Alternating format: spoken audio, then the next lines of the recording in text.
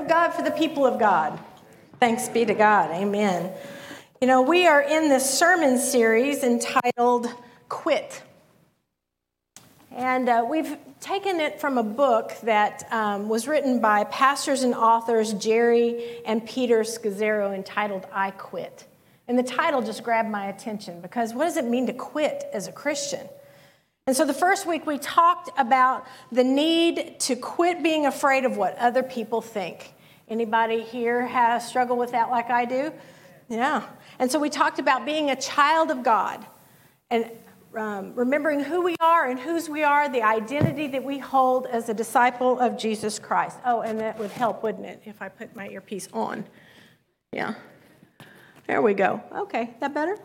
And so we love because God first loved us. That's how we love. That's why we love. We love because God first loved us. And so last week, Pastor Tim helped us talk about the need to quit denying our anger, our sadness, and our fear. He emphasized that it's okay not to be okay. It's okay not to be okay. And that God is with us through all things. And I would add to that God is big enough to handle our fear. God is big enough to handle our anger.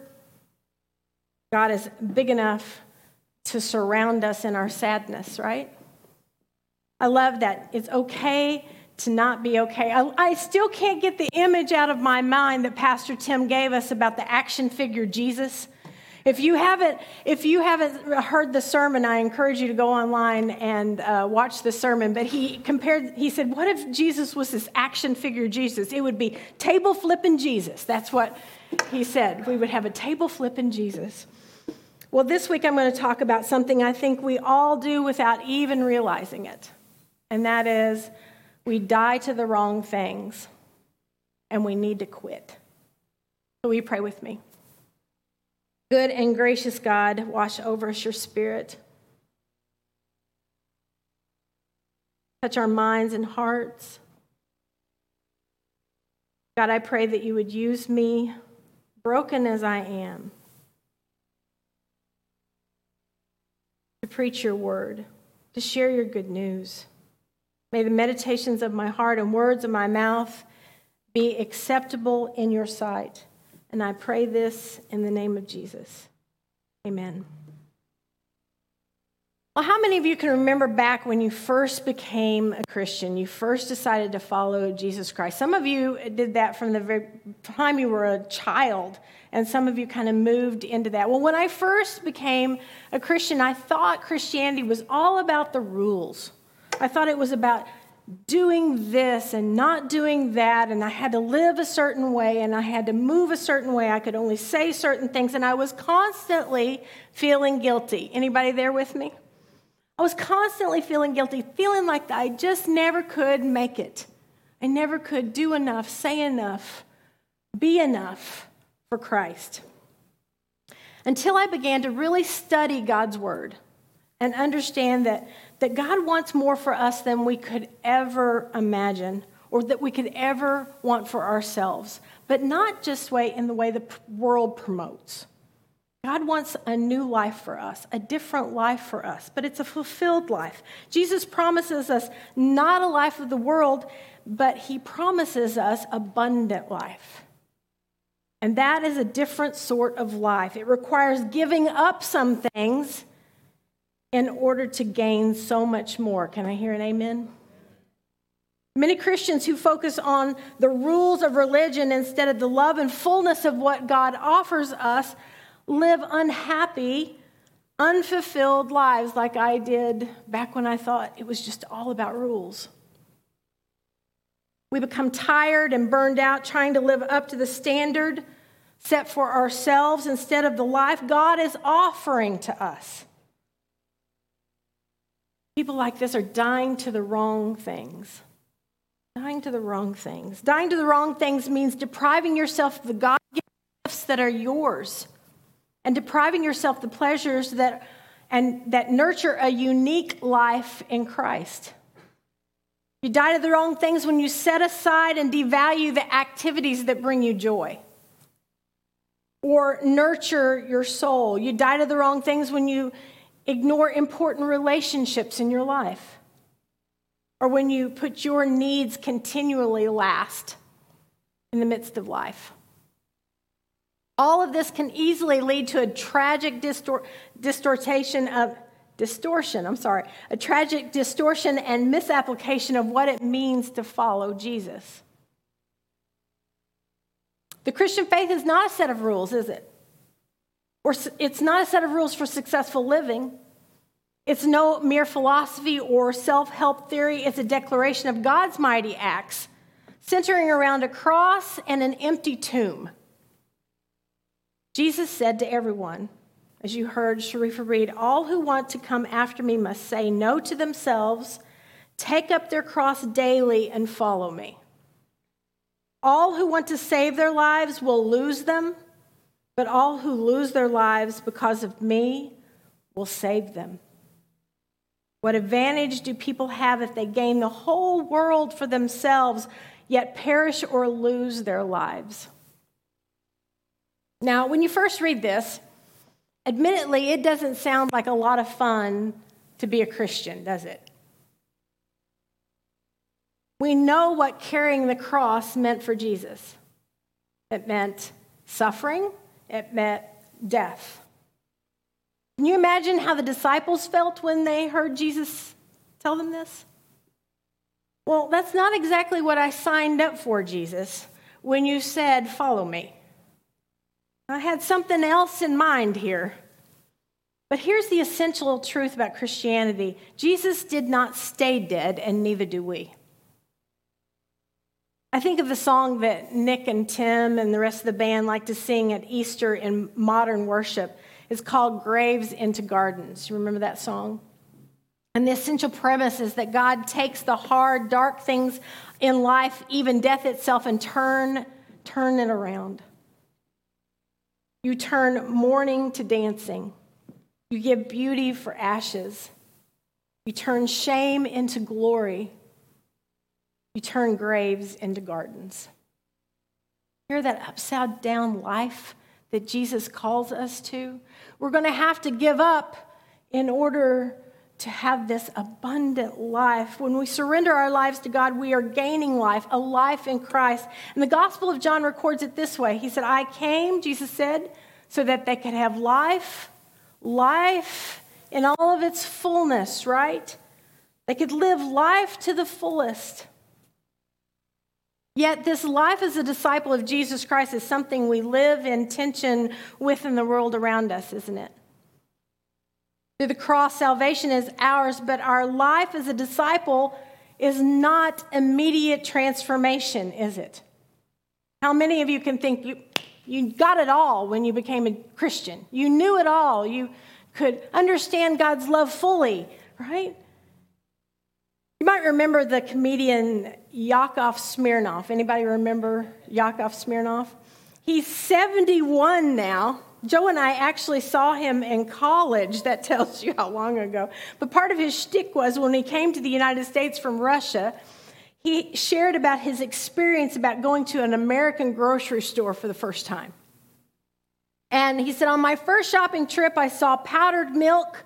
You just add water and you get milk. And then he said, then I saw powdered orange juice. And you just add water and you get orange juice. And then I saw baby powder. And I thought, what a country.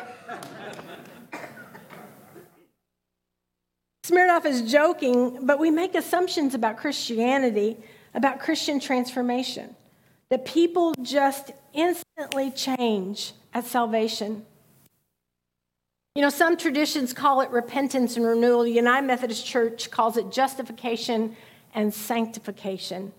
And many traditions, according to believe that when they know Christ, there's this in-depth, miraculous change in habitudes, attitudes, and characters. And that's true.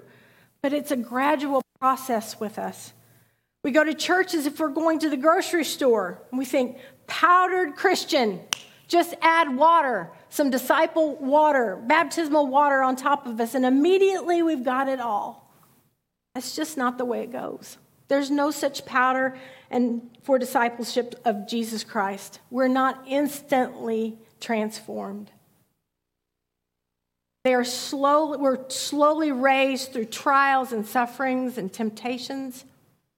And in this daily life, we make choices, don't we? Choices every single day. And sometimes we don't get it right. John Wesley, the founder of Methodism, called this backsliding. Sometimes life gets so hard that it impacts our faith. And our mourning and our sadness, our shame, sometimes get the better of us. And we start to die to the wrong things or for the wrong reasons. And that's when we have to choose to believe all over again. And each time we do, we get faith. We understand our faith a little bit better. And we become a little bit stronger, transformed a little more.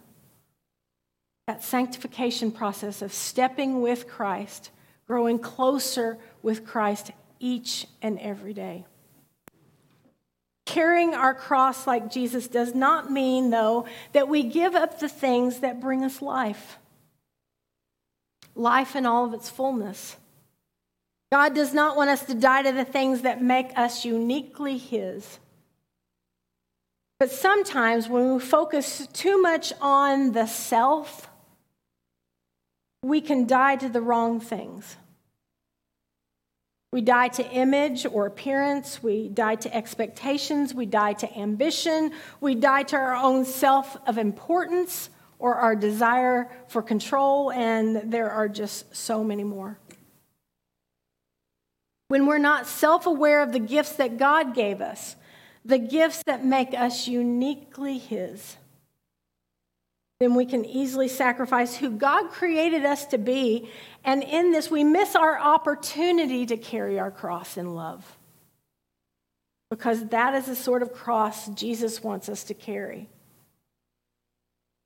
A cross of love and sacrifice. Because what is the cross? Jesus went to the cross for each of us. It was an act of love. It was an act of sacrifice for humanity. And so Jesus calls us to carry our cross daily. How do you quit dying to the wrong things? Even if you realize you're doing that, how do you quit dying to the wrong things? We have to remember our heart and who we are as those called to be disciples of Jesus Christ, how God made us uniquely for His purposes. And few of us spend time in self-reflection, do we? Thinking about who we are and how we can grow closer to God and how we can use these gifts to the glory of God. It means carving ourselves away and spending some intentional time with God in reflection about who we are. Scazzero outlines a few steps that can guide us in this sort of reflection. She said, first, you have to know your heart. You have to know your heart. You have to know what you're feeling, what you value. You have to know your heart for a reason. You have to know your heart whether or not you're feeling too full of yourself or whether you need to humble your heart.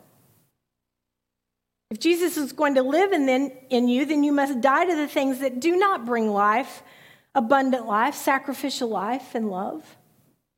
And failing to know what's going in your heart eventually results in losing a connection to God in a way that the Holy Spirit can move in you and through you. Scazzero says this, knowing your heart requires standing in God's presence and asking yourself some difficult questions about your actions, reactions, motives, feelings, and thoughts.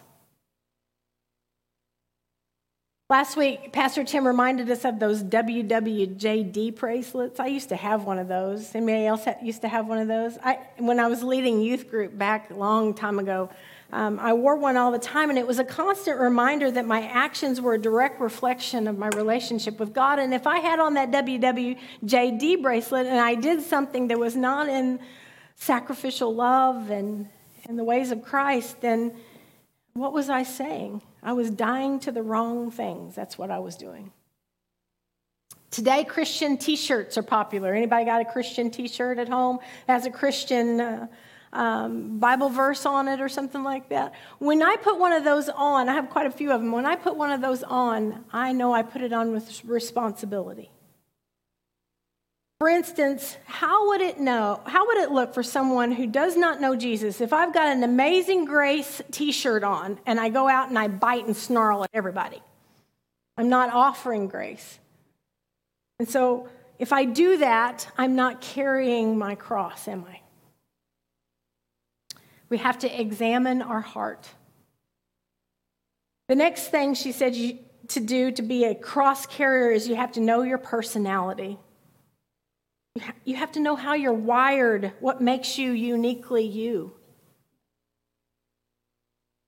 I'm going to ask you some questions, and I just want you to reflect on them for just a second or two in between each question. What drains you? What gives you life? When do you become defensive?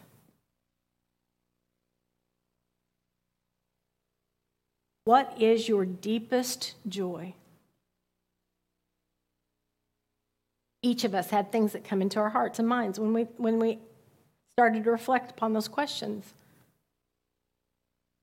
You know, most of us think we know who we are, that we know every detail about ourselves. In fact, you know, who should know us better than ourselves, right? But did you know that you actually hide things from yourself? You hide things from yourself. Now, as a clergy person, I have taken almost every assessment out there, personality assessment out there, especially on the Board of Ordained Ministry. We ask our clergy to go through these kinds of assessments, and so I take them right along with them as well. And so I've taken the Myers-Briggs, the Herman Brain Dominance Inventory, Strength Finders, and some I can't even remember that I've taken. But the one that I found to be the most helpful is Enneagram. And the Enneagram is not only told me my good points, but it showed me also my not so good points. I think that's why I really liked this assessment. It helped me see things that I was hiding from myself. Now, the assessment's in 9 categories. And so you're assigned a number, and the personalities kind of fall within one of those numbers. And number 1 is the good person. Number 2 is the helper or giver. Number 3 is the achiever. Number 4 is the dreamer or romantic. Number 5 is the wise person. Number 6, the loyal person. Number 7, the joyful person. Number 8, the assertive person. And number 9, the peacemaker. Now then, I'll use myself as an example. I'm a 2, the giver or helper. And when I started to take the assessment, I read over the assessment first, and I read all the categories, and I thought, I'm a number 8. I'm a number 8. I'm an assertive person, because the 8 is all about truth and justice, and I thought, I'm an 8. I want to preach truth and justice, right? And I'm sure that I do preach truth and justice. See, a number does not encompass all that you are. But what it did was help me realize that I'm really a 2, because the assessment helped me to see something I could not see about myself. I needed to be needed. I needed to be needed. I was dying to the wrong things. I was dying in my need of rescue or fixing things. I was dying in my need of validation from others. You remember the story of Martha, Mary, and Lazarus as Jesus is heading into Jerusalem, and he stops there, and Mary and Martha are there with Jesus, and Martha's in the kitchen. She's preparing the meal, and Mary's at the feet of Jesus, right? I am a Martha, Martha. Martha, Martha. Jesus is looking at me saying, Terry, Terry. Terry, Terry. Martha was dying to the wrong things. She was dying to the perfect meal, and she was kind of getting indignant because Mary wasn't in there to help her. And Jesus said, Mary has chosen the better thing. She's chosen. I started to really reflect Martha's pride needed to die so her love could grow. So her love could grow. Knowing how you're wired helps you know when you are dying to the wrong things. Now I ask myself a constant question. Am I doing something? Is it out of pride or is it out of humble service? It helped me to realize how I need to carry my cross. You see, I think that it is often the humble acts of service that provide us with the deepest sense of joy. That's why I ask you, what brings you your deepest joy? Jesus said, those who are willing to lose their life for my sake shall find it. We give up one way of living so that we can live a life that is authentically ours as a disciple of Jesus Christ. Remember, God takes us not to the grave and leaves us there. He turns graves into gardens, death into life, darkness to light. You know, in another part of Scazzero's book, she talks about this toolkit that we need to carry with us in order to live the abundant life that Jesus calls us to. And one of the most important tools in the toolbox she calls a key of hope. A key of hope. Often when a door appears closed to us, hope is the key that will open it. We need to remember the power of God's love and live in God's hope daily. It says, carry our cross daily. Hope comes to us, giving us true life, abundant life, in order that we might be fully alive. You see, when we quit dying to the wrong things and begin the journey of knowing our hearts and our personalities, we come alive in our true identity as those who follow Jesus Christ. I'm going to invite the band to come on back up. And as they do, I want to share with you a quote by Howard Thurman. He said, "Don't ask what the world needs. Ask what makes you come alive and go do it. Because what the world needs is people who have come alive." Amen? Are you alive today in God's love? Because if you're living the life that Christ calls you to, it's a full and abundant life. Maybe not in the way the world proclaims, but it is a joyful and full life. Will you pray with me? Gracious God, help us to come alive in your love today. Help us to be alive. Your life that flows through us, that we might show the world you look like, who you are. In Jesus' name, amen.